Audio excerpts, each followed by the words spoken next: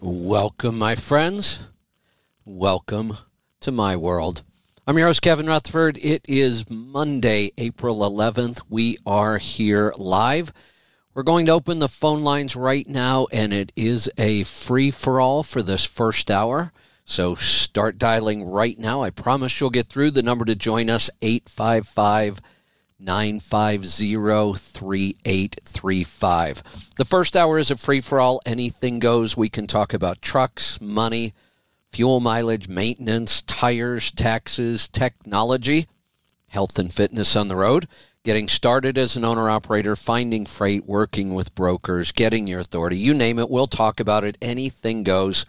Just pick up the phone and join us. 855-950-3835. Phone lines are open and available right now, so jump in while you've got the chance. Also today, we will be doing a second hour. It's going to be a book review on a book about statins. So I'm doing a book review itself, but I'm also going to be covering a lot of really good info about statins. If you or anybody you know is either on a statin or considering taking one or feeling pressure from your doctor to take one, you don't want to miss this show. Now, the second hour you'll need to listen to at letstruck.com. So if you're normally listening on TNC Radio Live, you can switch over in the second hour, go to letstruck.com. You'll see the Listen Live button right there at the top. I will also take some calls, some Q&A at the end of that book review and talk about statins. So if you have any questions, I will open up the phone lines and we'll take some questions then as well. Otherwise, it's all about what you want to talk about today. I have some things I can cover here before we jump into the calls. So if you want to get through, dial us up right now. All right, so talking about rates, I was reading some of the stuff that was coming out of the TIA's recent meeting in San Diego. And this was by Noel Perry. Noel Perry used to do a segment on our show. I've been following for years. He is the TIA's chief economist. Pretty interesting stuff he was talking about there. We had excess demand during 2021 at 26% excess demand. Now, that's awesome for us, the people who own and drive trucks, because that's what we've said forever. Supply and demand is what drive rates. Nothing else. Supply and demand. That's the bulk of the rate. I think 90% of the rate is going to be in supply and demand. The other 10% comes down to your ability to negotiate a better rate, to build value for your customers so they're willing to pay you more, those kind of things. But that 10% is important. Don't discount that 10%, but that's about the only part of the rate you might be able to affect. Maybe a little more in certain segments or certain circumstances, but for the most part, 90% of the rate is just supply and demand. Now, I have been reading a ton of stuff on social media about rates falling, and they are falling. There's no doubt about it. I said last week that we were down 60 cents from January. I'm waiting to see some new numbers now to see if that trend is continuing, but it certainly seems to be. When I go through the rates on the boards, they seem like they're continuing to fall, and who knows where the bottom might be. It's time to get prepared. We could talk about that, but the other thing I want to talk about is almost everybody I saw complaining about rates was blaming it on the brokers. The brokers are gouging us. Well, why all of a sudden would the brokers be gouging you? Rates have been strong for several years now. Certainly the last year and a half plus, almost 2 years, they've been really strong. So why weren't the brokers gouging you then? We never seem to complain when the ball's in our court and we have the advantage. But the minute that supply and demand curve shifts, somehow we think it's the broker's fault. Well, if the brokers had that kind of power to gouge you, why wouldn't they do it all the time? Even so, if rates get to $4 a mile, why don't the brokers just take $2 of it if they have the ability to gouge you? Nobody ever seems to think about that. The brokers are not gouging you. They can't, because it's a free market. There are thousands, tens of thousands of brokers. So what do you think? They all got together and decided to gouge the owner-operators just these last couple of months? That doesn't even make sense. Yet that's all you hear across social media. The brokers are killing us. They're crooks. Let me give you the numbers. You know, every time this topic comes up and I ask an owner-operator, what do you think is a fair piece of the pie for the broker? And it shouldn't matter anyway. But since everybody complains about it, we might as well talk about it. Most of the time, most people say, well, 15%. Some say 10, some say 10 to 15. Well, the number's out there, and so I now have the numbers for 21. Here it is. I'm going to read this from, this is a quote from Noel Perry. The irony is that while 2021 was a great market for freight, average broker rates stayed relatively steady during the year. The gross margin percentage for a brokerage house with more than $100 million in revenue. So these are the big brokers. So if anybody could gouge, it would probably be them. These are companies making more than $100 million in revenue. Was 13.5% in the fourth quarter of 2021. A year earlier, it was exactly the same. For the industry as a whole, if we take all of the brokers, no matter what their size is, the average margin closed out 2022 at 13.4%.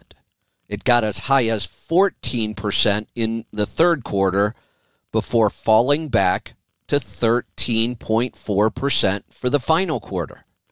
So does anybody really believe that the brokers are gouging us when they're getting 13, 14% of the rate? And if you think they are, you have an option. You could skip the broker and go do that work yourself. I think you'll find out that you're far better off to pay the broker his 13 or 14% to go find the freight, negotiate the freight, pay for the freight, manage the freight, do all the things that shipper needs done that you as an owner-operator or a small carrier probably don't have time to do. Now, if you disagree with me, I would love to hear your take on this. If you think that 13 or 14% is either wrong, I'd love to hear your reasoning why. Or if you think 13 to 14% is too high, well, call me and talk about that as well. But those are the numbers. Let's see. The invoice per load for the brokers went up because rates went up, but they're still taking the same percentage they've always taken. And when rates go up, they should profit more, just like you do. We all should profit more when rates are higher, and that is exactly the way the system works. So if we look at the average invoice per load for the entire brokerage industry, it was $2,004 in the fourth quarter of 2020. It rose to $2,558 by the fourth quarter of 2021. In the second quarter of 2020, which included the first days of the pandemic and plunging spot rates, the broker was invoicing $1,564. Actually, at that time, their margin got a little higher. Sometimes as rates go lower, their margins get a little higher. It was just a weird time. The brokers during that crazy quarter when we locked everything down, their margin was 16%. That's the highest I've seen it in several years, but it only lasted a quarter, and that was a really unusual quarter. So nothing new here. It's always been this way. Let's see, where are we on rates? Yeah, here's the number. We're down, not quite. These were the February numbers, not quite 60 cents a mile. I said 60 cents. Looks like it's about 54 cents. On April 3rd, it was down about 54 cents. And I still think it's falling. And again, who knows how far it might fall. So that's what's going on with rates right now. I don't expect them to get better anytime soon. Doesn't look like fuel prices are coming down anytime soon. So it looks like we're in for a pretty rough time as owner-operators and small carriers. That's not a bad thing. I really think it's time to kind of clean out the market anyway. We've had a decade plus of good, strong rates, a couple of years of outrageously strong rates, and most of that time we had very low fuel prices. So we have a lot of people in this industry, carriers, owner-operators, and brokers. There's a whole bunch of brokers that aren't going to make it through this. And it's not a bad thing. It's how we kind of clean out the industry and get back to being efficient. We will lose a lot of carriers. We'll lose a lot of owner-operators. We'll lose a lot of brokers. Your job is to make sure it's not you. And we're certainly here to help that. So if you have any questions, pick up the phone. Calls are starting to come in. So dial us up and join us, 855-950-3835. We're going to get started today in Kentucky. Matt, welcome to the program. Hey, Kevin, how are you today? Good. What's on your mind? Oh, it was a busy weekend in the kitchen, and I am so excited to have canned goods with me. And we've got 12 pints of canned meatloaf, and I think I ended up with 9 half pints of chili. You know, I was looking at your pictures. I think what you have, there are quarts. The big jars are quarts, and the smaller jars are pints. Okay, well, okay. I'm pretty sure. I mean, I've seen a lot of mason jars, and I'm pretty good at identifying them. I'm pretty sure those big jars are quarts, and the other jars are pints. Okay, I might have. I am really new to the canning thing. We just went out and got our canner this weekend. I was watching the All-American because I'm really impressed with their quality. But I didn't want to delay getting going, so we ran to Menards and got a Miro Presto or something for $108, and Excellent. We got started. Well, and you did a hell of a job this weekend. You did a bunch of canning, you did a bunch of fermenting. That was awesome. Yeah, we got the fermenting going on. The wife is going to check keep an eye on our ferments going, and she's seeing my progress as I finally have gotten serious and I'm not dabbling anymore. I'm just going all in with the keto. Good. I think it's life or death for me, and it's unfortunate I had to end up planted in the hospital for a weekend to get serious about it. And I wish my fellow drivers that are like me, I wish you'd do it and stick to it before you end up in the hospital with them trying to put a needle in your arm and give you insulin. Get to it, save your life. The sooner you do it, the better. Yeah, absolutely. You know, I've read. I'm going to talk about the second hour today because I'm going to do a book review on statins and cholesterol and some other things. And I did a deep dive on this a couple years ago, but I must have missed some of this. This one I just don't remember seeing anywhere. Really important for anybody who is worried about becoming diabetic or may already be diabetic or facing neuropathy, which is one of the horrible effects of diabetes. Statins increase your risk of getting diabetes by 30%. I can't believe we're not talking about that a whole lot more. And statins also severely increase the risk of getting neuropathy if you've already got diabetes. And I'll talk more about why it happens and the mechanisms and all that today in the show. But, diabetes is rampant. It's getting worse every year. So congratulations on taking control of it, because the good news is you will cure this. It happens every time. If you just eat the right food, this goes away. It's not that complicated. I can see, though, why the diabetes is increasing at such a rapid rate. I'm wearing a continuous glucose monitor, and I'll get beef sticks that last week didn't even move the needle on my blood sugar, and I'll start chopping on them, and then I'll do a scan, and I'll look and see it's up to 289, and I'm like, what in the world? From week to week, they actually changed the ingredients label, so you have to look every single time you buy something. You have to look and see what the ingredients and what the carb count is, because they change it on you. That's a good point. I had an experience with that. There was a line of salad dressings. That's one of, we talk about sugar and carbohydrates being a huge problem and grains in our diet. Dr. Mercola actually believes that bad oils are just as bad as any of those other things. He sometimes talks about the fact that he thinks they might be worse because it's the bad oils that can cause the heart disease and bad cholesterol and those kind of things. But there was a line of salad dressings for a while that I had been recommending because they only used avocado oil.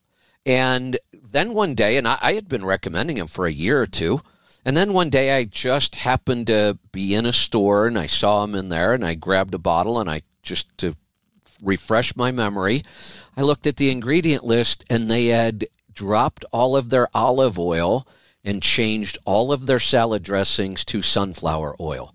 The only reason I was recommending those was that they used olive oil. There's only a couple oils we should be using that come from plants. And that's olive oil, avocado oil, and maybe coconut oil. Palm oil we could throw in there too. But coconut oil and palm oil don't make good salad dressings. So you're really down to just, olive oil or avocado oil to make a good salad dressing. And yet this company dropped the olive oil, replaced it with sunflower oil. At that point, they might as well just be every other brand on the market, because all salad dressings you find in the grocery store use garbage oils. So you're right. It is important to, even when you've been using a brand, I had been recommending that brand for years. And then all of a sudden, out of the blue, they changed, never said anything about it that I found anywhere. And that is a huge change. When they had olive oil, I would say absolutely use that. When they go to sunflower oil, I would say do not put that stuff in your body. My nutritionist at the Nutrisystem thing, she was talking to me a week or so ago about, maybe we should drop back to baby steps. And I said, no, I'm too heavily invested. We're going to go the other direction. We're going to go all in. We're going to go 100%. I'm going to start making all my own food so I know what's in it, and I don't get those surprises. I can't afford to look and see my sugar creeping up to 300, for heaven's sake. So, let's talk about something. So I'm assuming when you were on the road before, you ate most of your food from restaurants and whatever, right? Right. And for the last few weeks, I've been trying hard to stick to it, and I keep getting a lot of nasty surprises. Oh, yeah. Yeah, no doubt. So let's compare the two, because one of the things we hear from people when we talk about curing diabetes and all these other problems through food, the first thing truck drivers say is, well, I can't do that. I'm on the road all the time. Well, of course you can do it. And not only can you do it, we can show that there are multiple benefits. One, you're going to get healthy because you can control every ingredient in your food now. I'm not trying to do it anymore. I'm doing it now. Doing it. There you go. That's right. So you control the ingredients. That's huge for your health. You control everything that goes into that food. But You just said you bought a canner for $108, and you canned quite a bit of food on your very first weekend at this. Now, not only are you going to save money on food, it's a whole lot cheaper to make your own food than buying it out. So we have the quality issue. We've got the cost. What about the convenience? Isn't it nice to just pull into some place at the end of the day and grab a jar of your own canned meatloaf or chili or whatever it is, heat it up and eat it? Isn't that a whole lot more convenient than going in and dealing with the restaurant? It sure is. I don't have to take the time to stop and look, try to find something, be disappointed if they don't have it. Yeah. This is actually my very first... Go ahead. This was my very first day of having my good food with me, my own canned food with me. That's exciting. Tonight when I do a layover, yeah, it is. You know, I had to try it. The chili is actually just as good cold in the jar as it was last night hot in the pan. I couldn't believe it. Isn't that crazy? Well, chili, is one of those things. I've always believed that chili's much better the second day. Chili's got, some complex flavors in there. So the longer something with complex flavors, the longer it sits, usually the better it gets. Those flavors start to meld. So basically your chili gets cooked twice when you can it. You cook it the first time to cook it, then you can it. Now it gets cooked again. And it really is as good or better than making that fresh chili at home. And it is absolutely so convenient. You open the jar, heat it up, and eat it. What could get easier? Yeah. Tonight when I'm doing a layover in Atlanta, I'm just going to pop a jar of chili and just right out of the jar. Yeah, excellent. And did you say you did meatloaf? Yeah, I did meatloaf. I've got 12 of those. The meatloaf is a little bit more, you were talking about how it can be a little bit off-putting when it's cold and you open up the jar. Meatloaf kind of has that Alpo look and texture. Right. But the taste is excellent. Yeah. So I warn people about that because I don't want them to think when they open the jar maybe it went bad or something. And it's only ground meat that does that. When you do like shredded pork or shredded beef or chicken or turkey, when you open the jar, it actually smells really good, just like it would, normally. But for some reason, when you do ground meats, they look a little funky in the jar. And when you open it up, I'm just going to say it, they smell a little like dog food. And you think, oh, is that all right? Right. But the minute you heat it up, that just goes away. I mean, I honestly can't tell the difference between canned ground beef or ground pork or whatever you want to use. I've done ground venison, ground elk. You could do all kinds of things. Once you heat it up, that goes away. So I just warn people, don't let it put you off when you first open the jar. You might be a little surprised. Yeah, we lost him. All right. We are going to head off to Kansas this time. Abraham, welcome to the program. Yes, sir. Good morning. Good morning. What can I help you with today? I sent you an oil sample. Had a couple questions about it. Put an OPS on over Christmas break, I guess, or at the beginning of the year, and I'm trying to figure out or decide how long of intervals or how many miles I'm going to put on the oil. I'm just running a standard 1540 Rotella. Copper numbers went up, which I think isn't a problem. It's flagged at a level 2, but I was just going to run that by you and see what you thought. So the question is how long you should run the oil? Yeah, how many miles?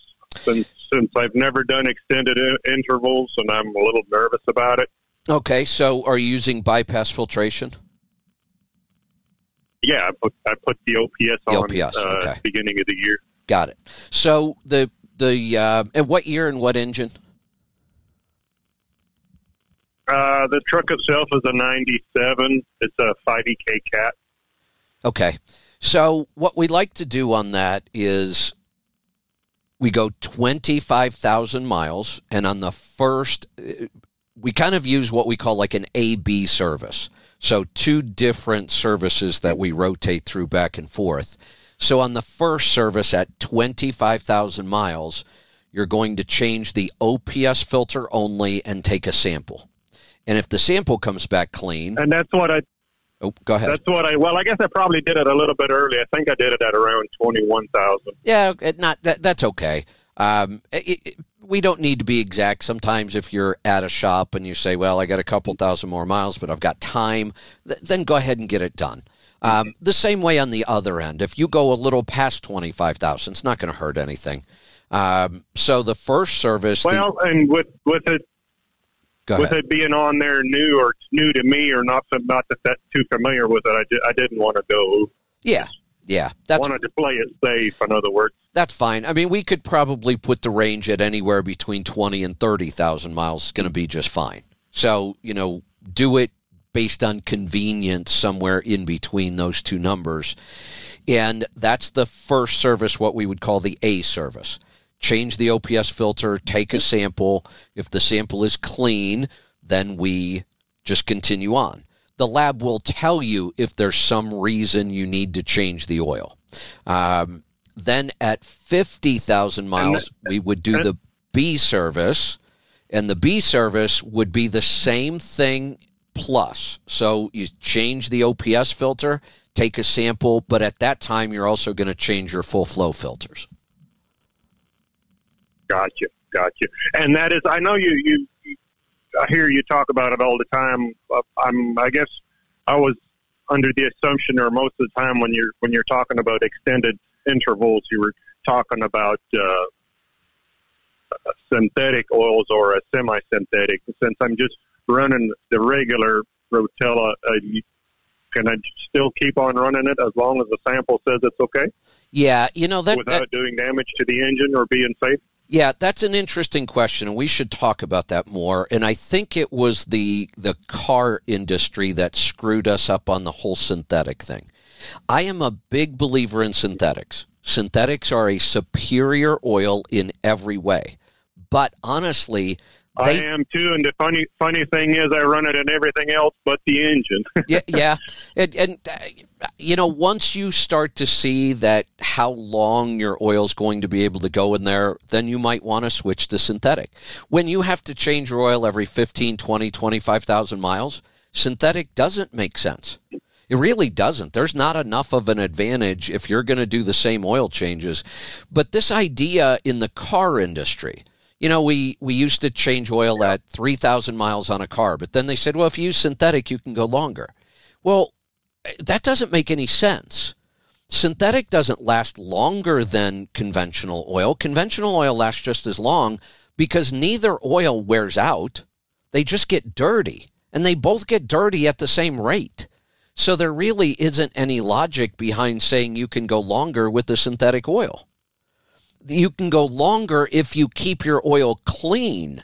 And that's the idea behind the OPS. We have the filtration, we have the heating element, we get all the contaminants. We actually refer to the OPS as an onboard oil refining system. It's more than just a filter. We're refining that oil back to its original condition or darn close to it, and it stays that way much longer with an OPS on. So, yeah, whether you're using synthetic, semi-synthetic, or conventional, we still go by the oil sample, and there are still times where you might get 100,000, 200,000, 300,000 miles out of your oil without changing it. Okay. Well, I don't know. I probably should switch over, but I don't know. It's got close to $500,000 on the end frame, and I'm adding. I don't know if it's a lot. I'd like it to be less, but I'm adding a gallon pretty close to 4,800, 5,000 miles. So, ooh. and I'm worried or nervous if I did switch over, I'd probably be adding more. Yeah. Now that you've told me that, don't switch. I'm curious as to why this thing would be using that much oil with just 500,000 miles on the end frame. I wish I had the answer to that. It was done by the same shop. I had it done before, and another one always had good success. And it may not be the shop's fault at all. They may have done an absolutely perfect in-frame, didn't make any mistakes. You've never sampled before, correct? The other day, I actually posted in Trucking Tribe. I posted and said, if you have questions and you can't get through on the air, go ahead and post them and I'll answer them. So I've got some up here and I'll do those while we are waiting to get some calls in. So if you want to join us, 855-950-3835. Phone lines are wide open. And I believe we've got our technology back under control, and for now, everything seems to be working. So here is one of the questions from TruckingTribe.com. If you're not a member of TruckingTribe.com or HealthyTribe.com, you really should be. Lots of great information. I answer a lot of questions over there as well. I try to answer them all day and all night. I know I was up at about 4:30 this morning answering questions in there. So here's one of them. And this is an interesting question, something we've never really dealt with before in the trucking industry, not in the 35 years I've been doing this. Here's the question. It's from Rodney. I have a dry van. I purchased it for $16,000 in 2019.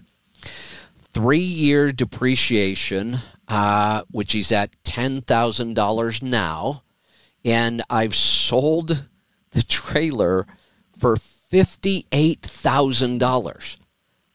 That is just unbelievable. We know, prices on equipment have gone through the roof, but I'm just having a hard time believing, and I know it's true. I don't think he's lying. I'm just having a hard time wrapping my head around these numbers. Bought a dry van for $16,000 in 2019, and now in 2022, he sold it for $58,000. Then it says, I'm going to do a trade for a new belly dump at $50,000. Okay, so maybe what he means then is he's getting $58,000 in trade-in. He says he sold it, but then he's going to do a trade. So that's a little confusing. I'm going to assume he traded it. That sounds like what he's talking about here. Now I've got to try to wrap my head around this. So the first thing we have to do is the tax law changes of, is it 2016? I think that did away with what we called like-kind exchange. Meaning, under like-kind exchange, if you had a gain, and we're not even talking about capital gains before. We will be talking about capital gains in this transaction, which is what's so weird about it. But before, you almost always got less for your equipment when you sold it or traded it in than you paid for it. So there was no capital gain. But what there is called recapture of depreciation, and you have to pay tax on that. Under the old tax laws, you basically wrapped that gain up into the new vehicle, and you didn't have to pay the recapture of depreciation. You just adjusted the basis on the new equipment. Now, I know this sounds confusing. What's basis and gain and capital gain and recapture of depreciation? But I'll try to simplify this as I go through it. So now, forget the old way. There is no like-kind exchange anymore.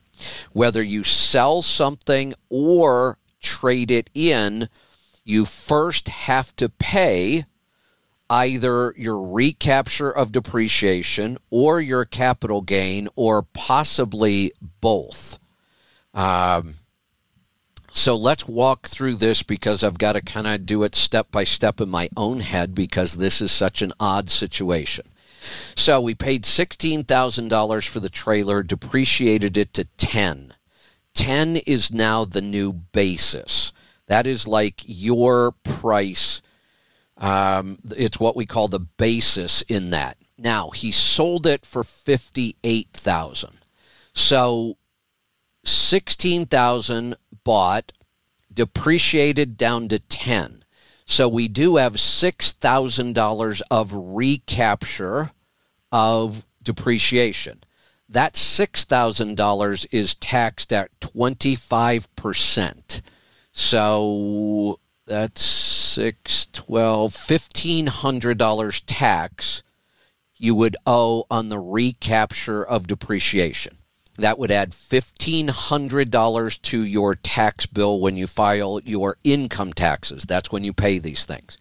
But, and this is a big old but, you also have, let me do the math here, $42,000 of capital gains.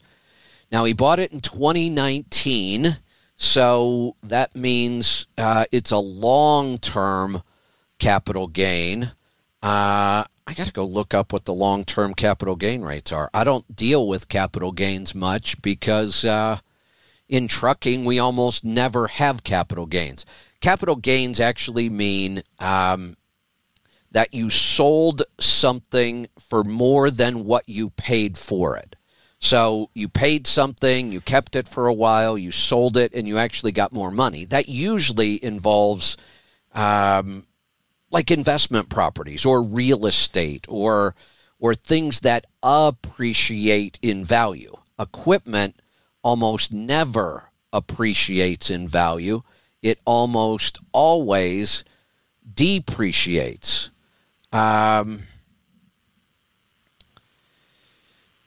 So let's see. It looks like we've got weird capital gains rates now. I forgot we have that sliding scale, so it really depends on... I'd have to see somebody's tax return, actually, to know what their capital gain rate is going to be.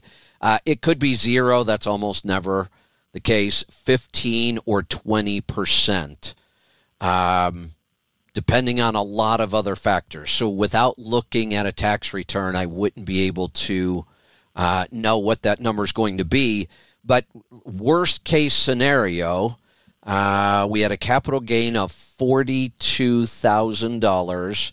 That means, depending again on his income and a bunch of other things, worst case scenario would be you could owe $8,400 in capital gains tax. Now, I doubt that he's in the highest bracket, so it's probably going to be the 15% number.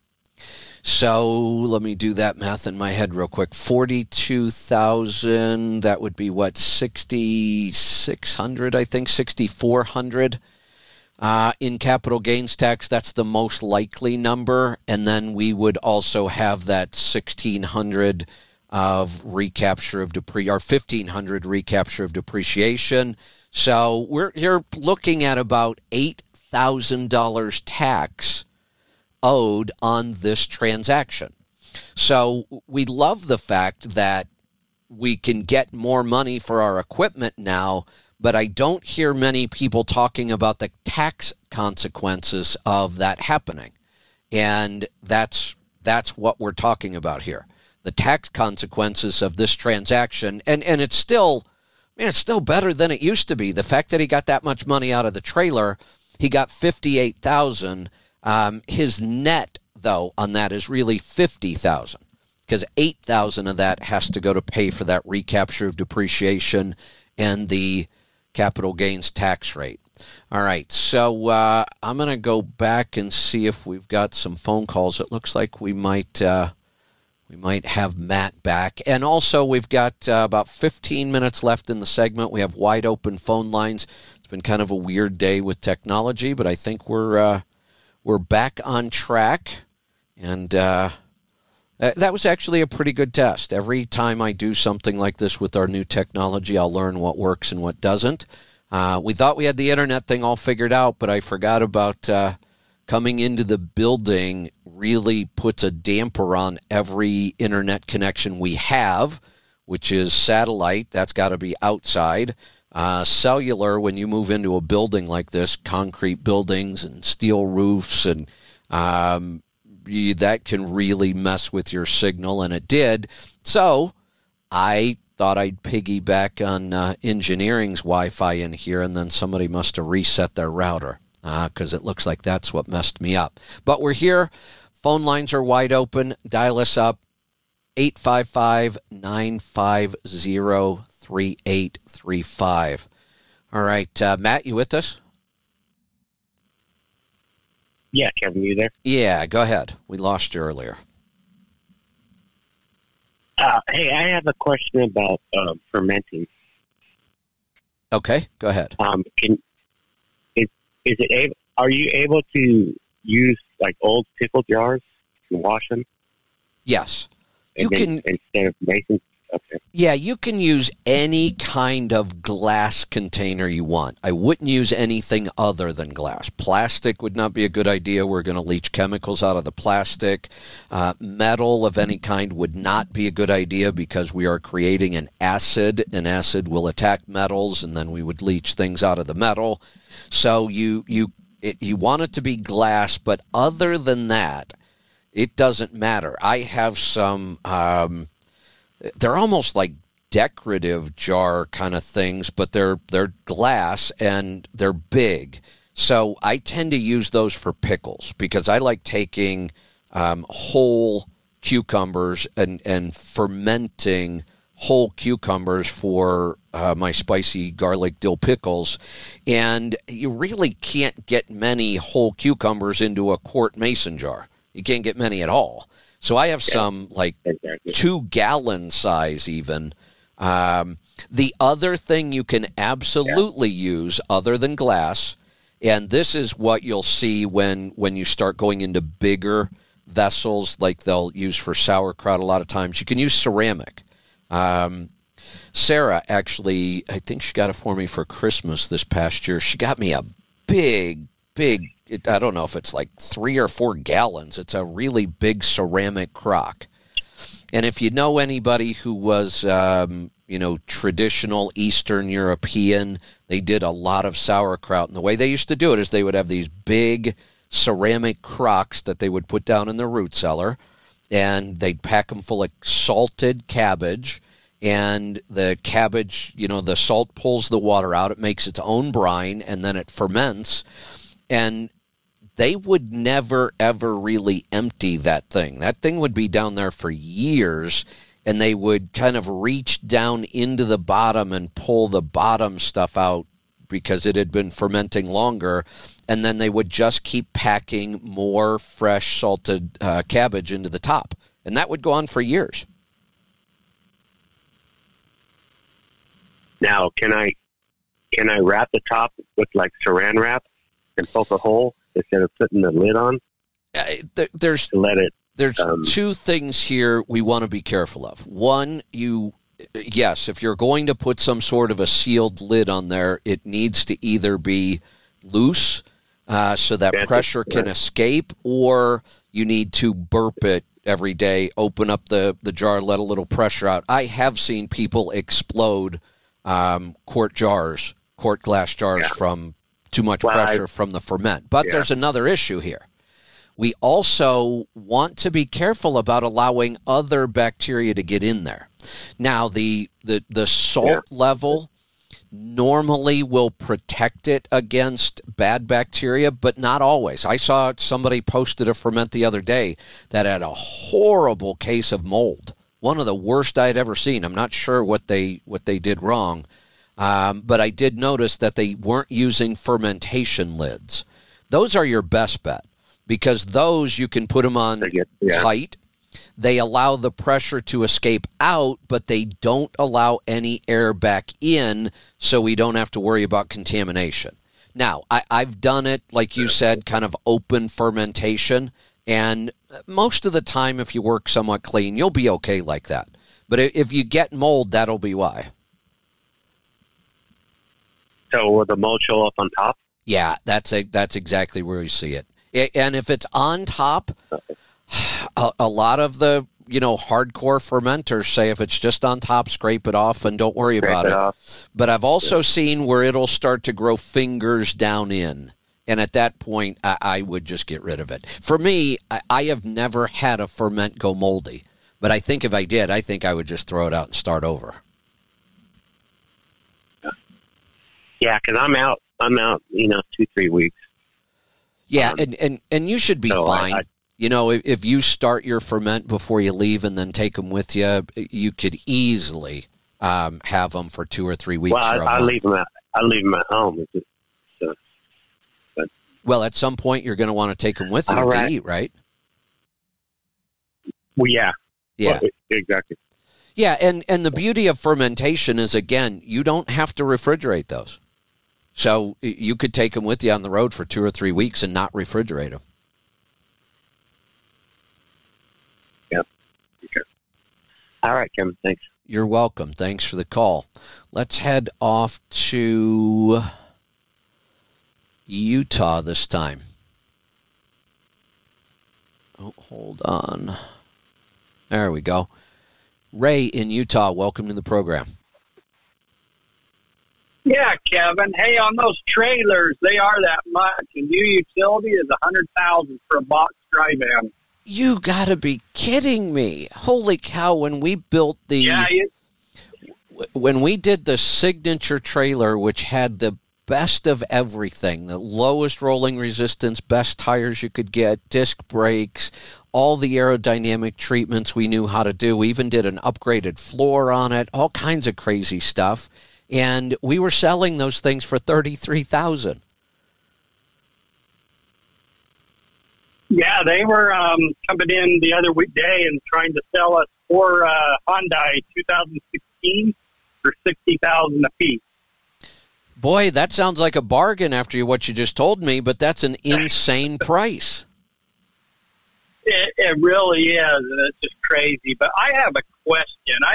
Let me give you a quick rundown. I run the MX-13, 2022 Peterbilt with the 12-speed auto and 264 rears. And my question is, direct drive is 11. I can stay in direct drive up to 62 miles an hour, and that puts me at 1,400.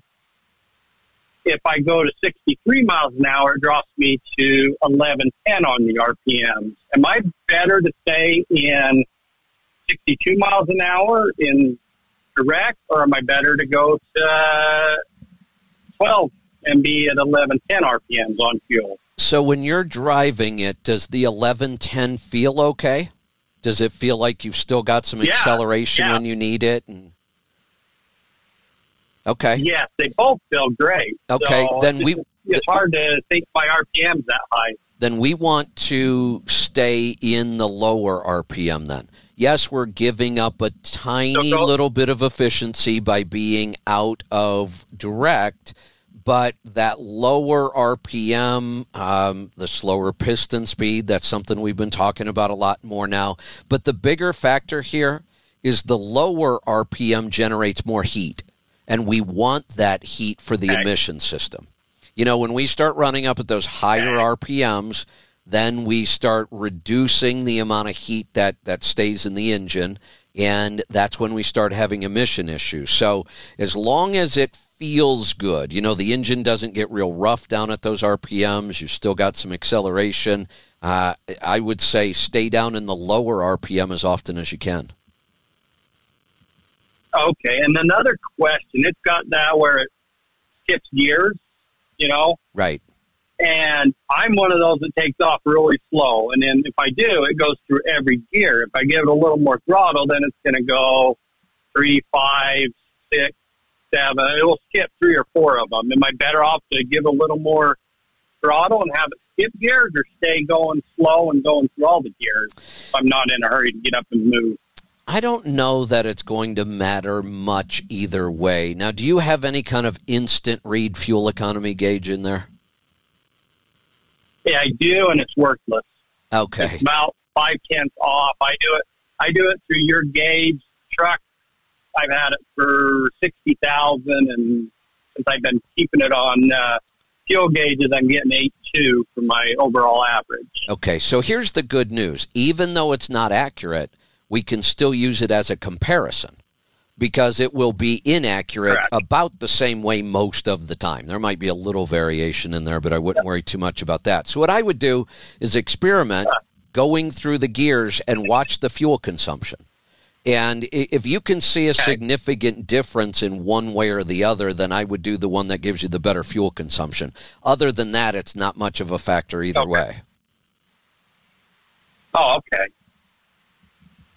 Just trying to get every little thing I can out of it. Yeah, absolutely. Thanks for your help on that. You're welcome. Anything else I can help you with today? Thanks, Kevin. Nope. No, we're good. Thank you. You're welcome. Thanks for the call. All right, so that's going to do it for the first hour here. We are all out of time. A little rough there. We had a little bit of a technology glitch, but we managed to stay on the air most of that time. I think I was off for a little bit. And we're learning.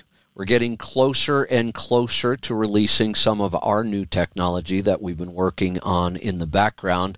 And don't forget, there is a second hour that I'm getting ready to roll into.